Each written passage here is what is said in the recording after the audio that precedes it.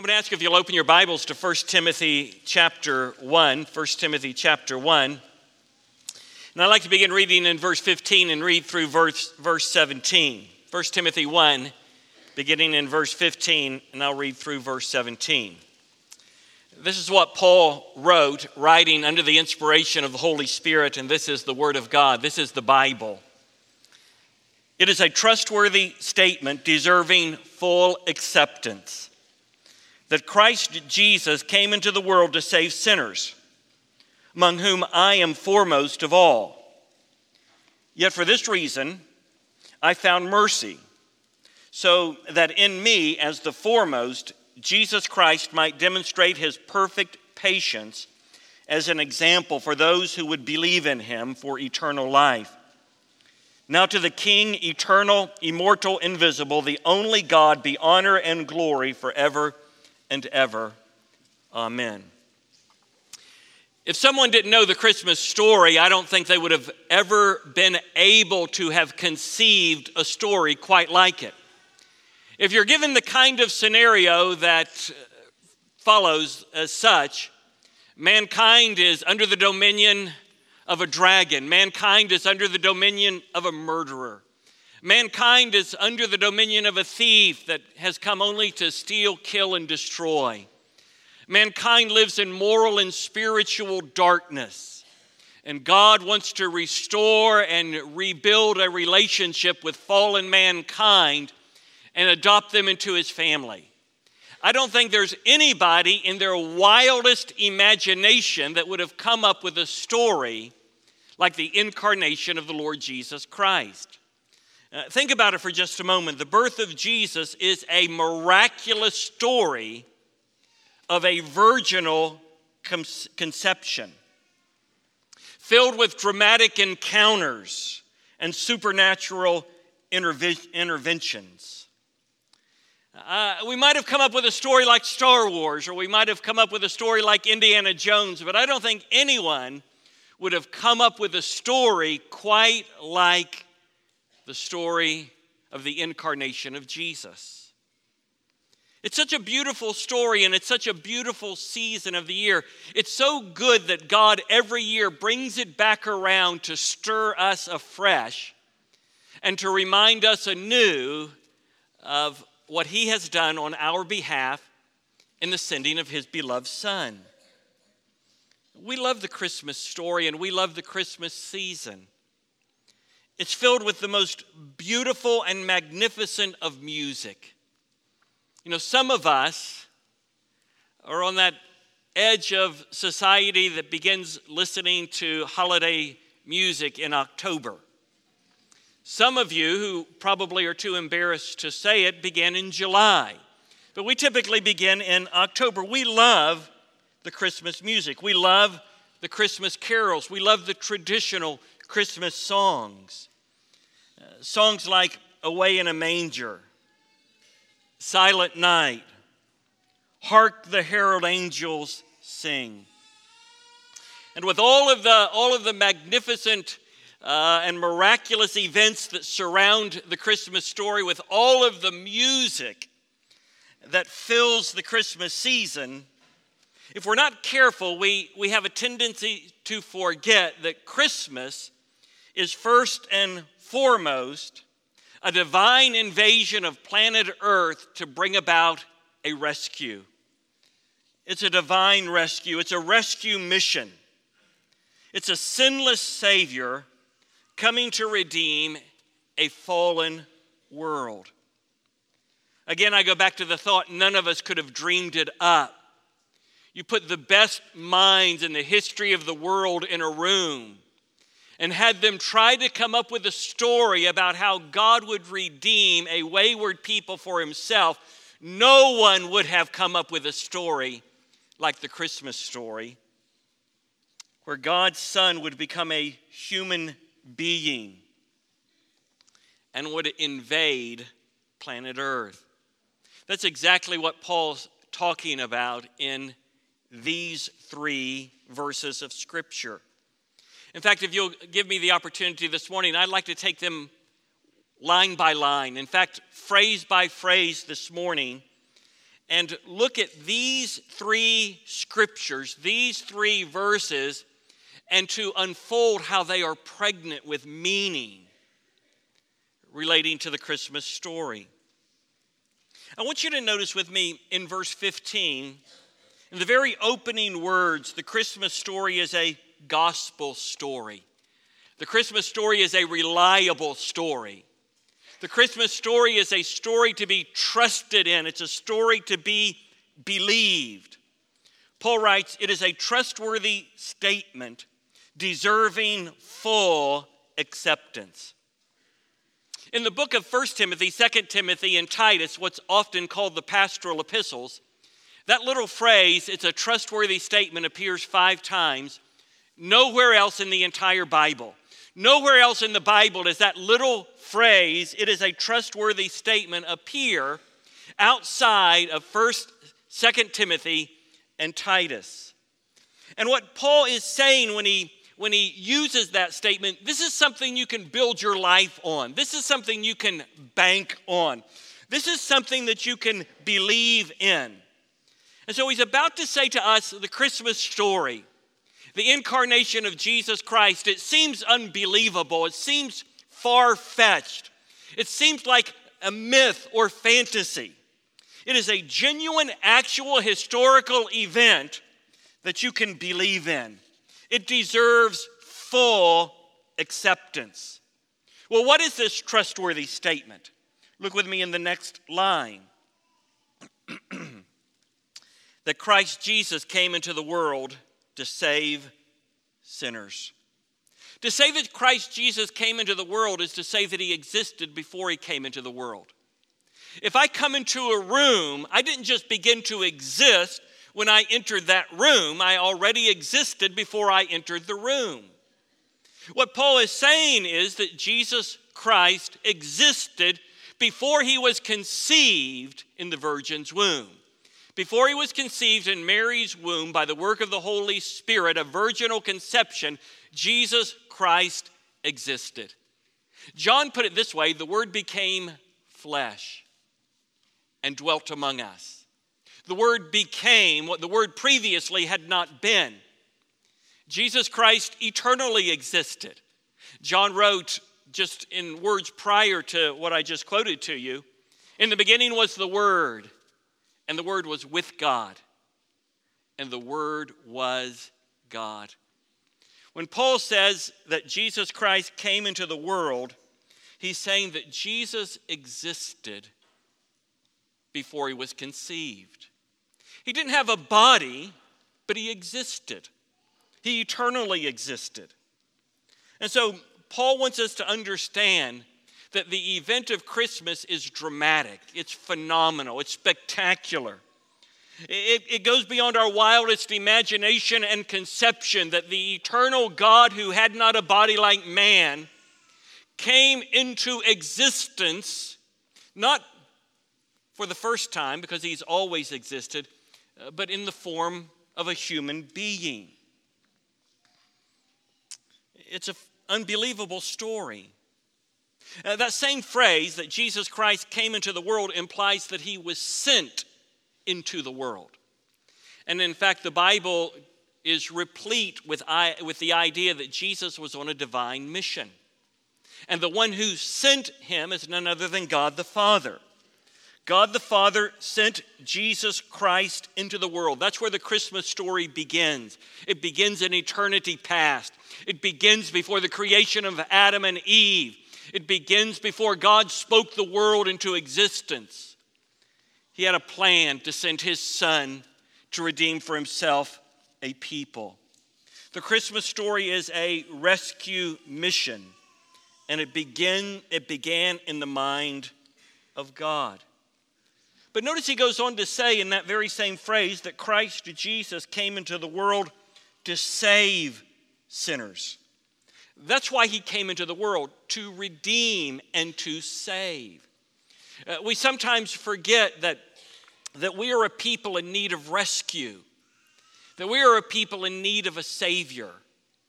But when you look at the world into which Jesus came, it gives us a little bit of a better picture of our need for salvation.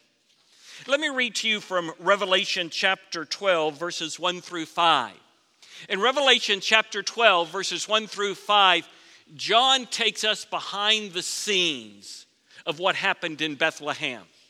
It's better than any kind of movie that has ever been created.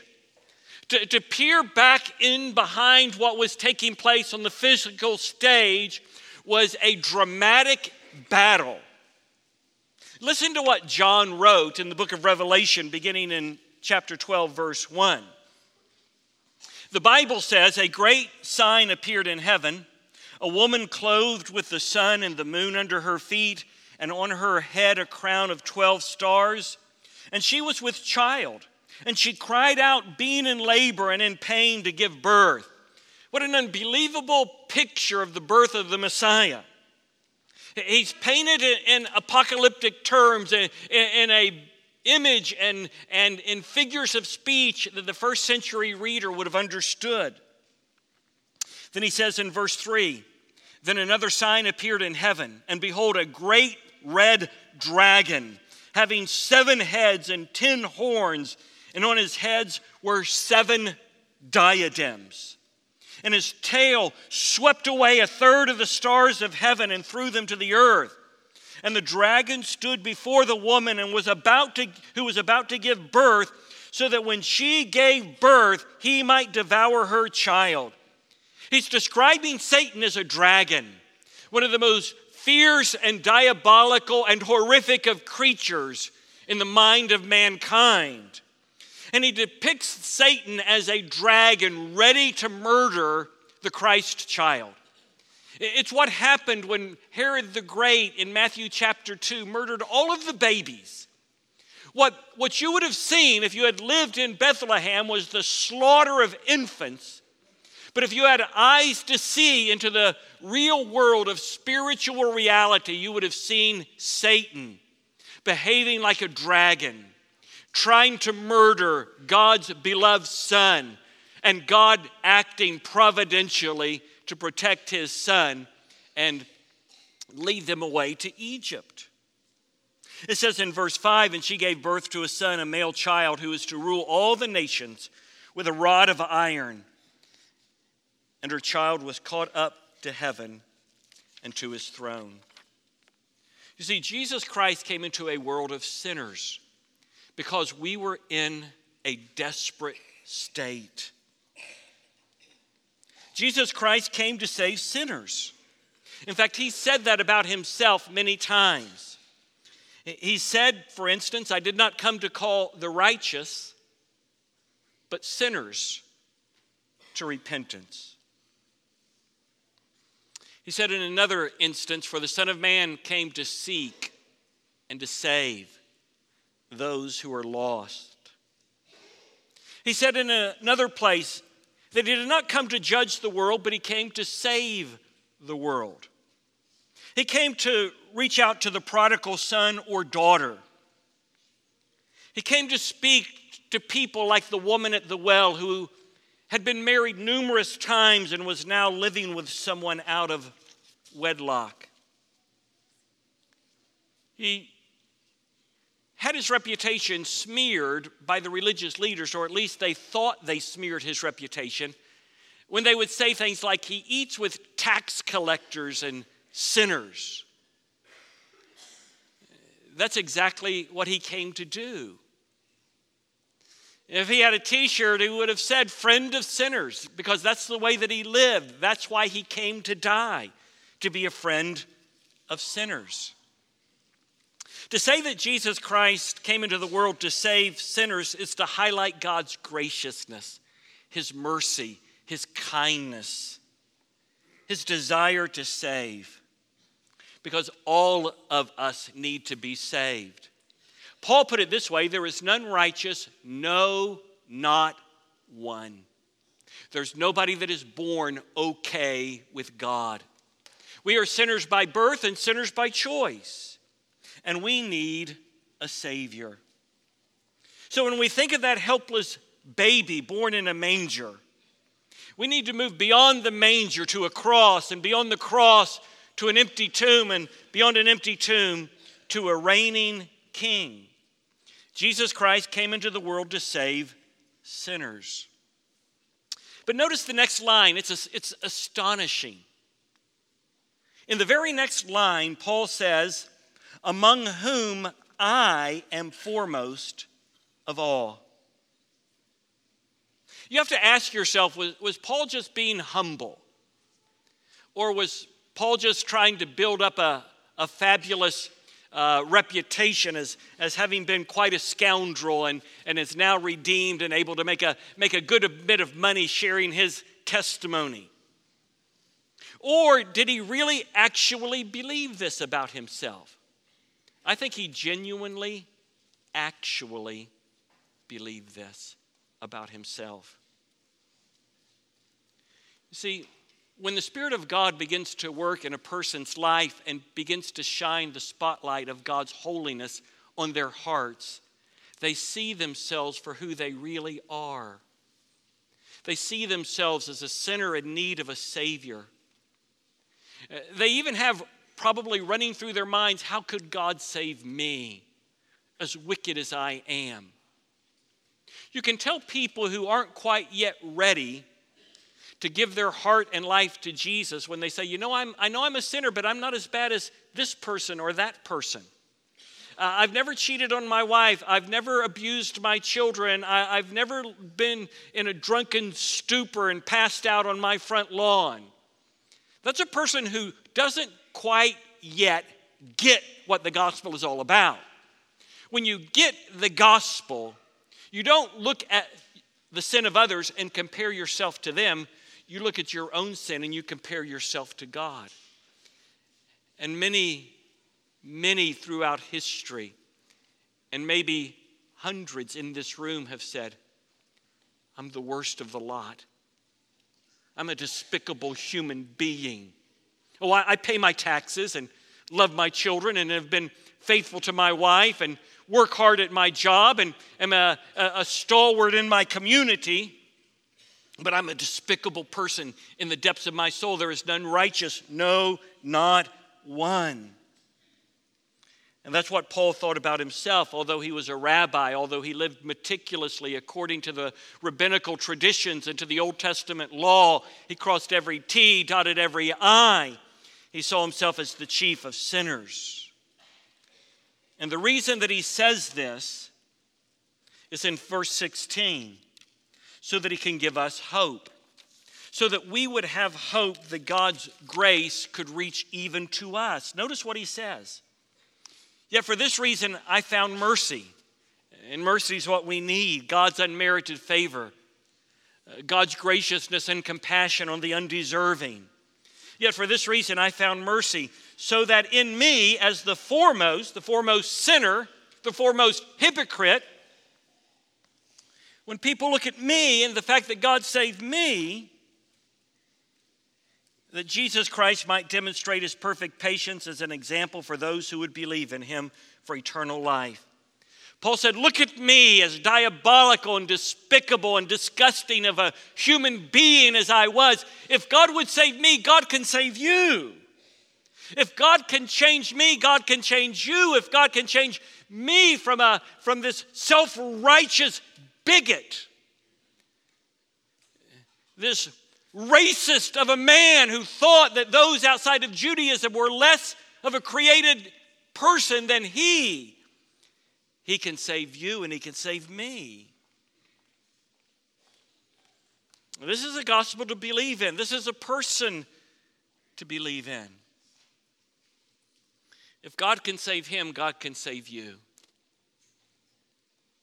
If God can save me, God can save you.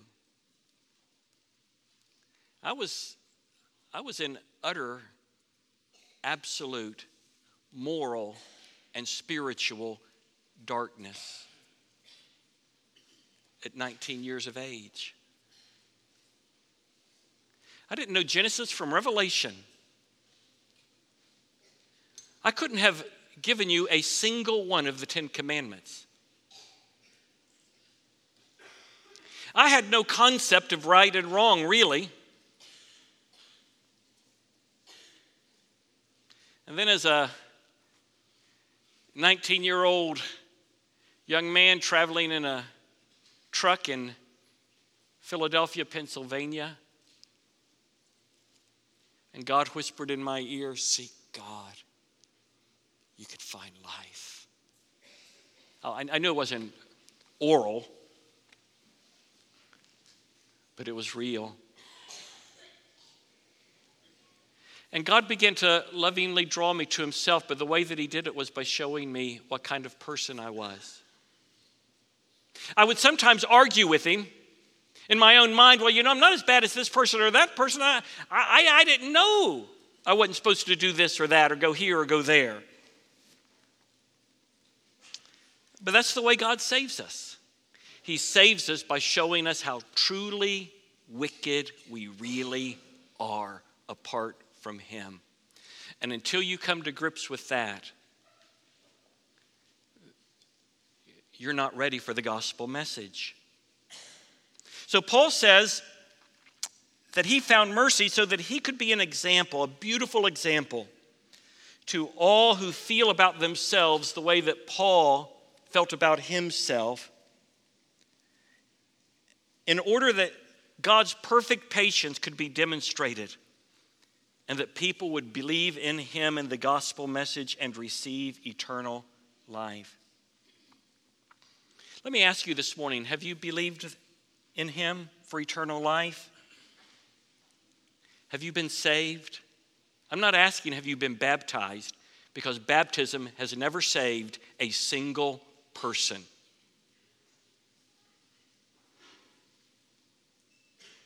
I'm not asking are you a member of a church, because many church members will go to hell forever because they're basing their eternal existence on church membership or water baptism. I'm not asking if you're a hardworking employee, a wonderful mother, or a good provider. I'm not asking are you a Democrat or a Republican. I'm asking you, have you committed your life to Jesus Christ? And if you have, do you live like it? If you've committed your life to Christ, do you live like it? If you've been redeemed by the shed blood of God's only Son, do you live like it? Do you have a heart for him, a passion for him, a longing for him, a desire to make him known among the nations? A desire to live a holy life. Not to be a good spouse, but a holy spouse. Not to be a good parent, but a godly parent. Have you believed in him for eternal life? Hundreds of us in here can say with absolute confidence, I have. And to those of us who can, we join with the Apostle Paul in this last verse. Now to the King, eternal, immortal, invisible, the only God, be honor and glory forever and ever. Amen. That as he describes the sending of Christ, he describes his own sinful condition and his own salvation. And after he says who would believe in him for eternal life, it's like there's something that wells up inside of him. It's a doxology, a beautiful, magnificent explosion of love. Now to the King. To refer to God as King is to say that he sits on heaven's throne and he accomplishes all of his holy will among the hosts of heaven and the inhabitants of earth. He is the King. To say that he is eternal is to say he has no beginning. To say that he is immortal is to say that he has no end. To say that he is invisible is to say that he is real, but we can't see him with the physical eye. He's the only God. There are no other gods. There's not a God of Jehovah's Witness. There's not a God of Mormonism. There's not a God of Islam. There's only one God that exists who sits on heaven's throne. He is God the Father, and we know him as Father, Son, and Spirit. He's the only God that exists. And so he says, to this God, this one triune God, this God that has initiated the opportunity of salvation for all people, be honor and glory forever and ever. Amen. So be it.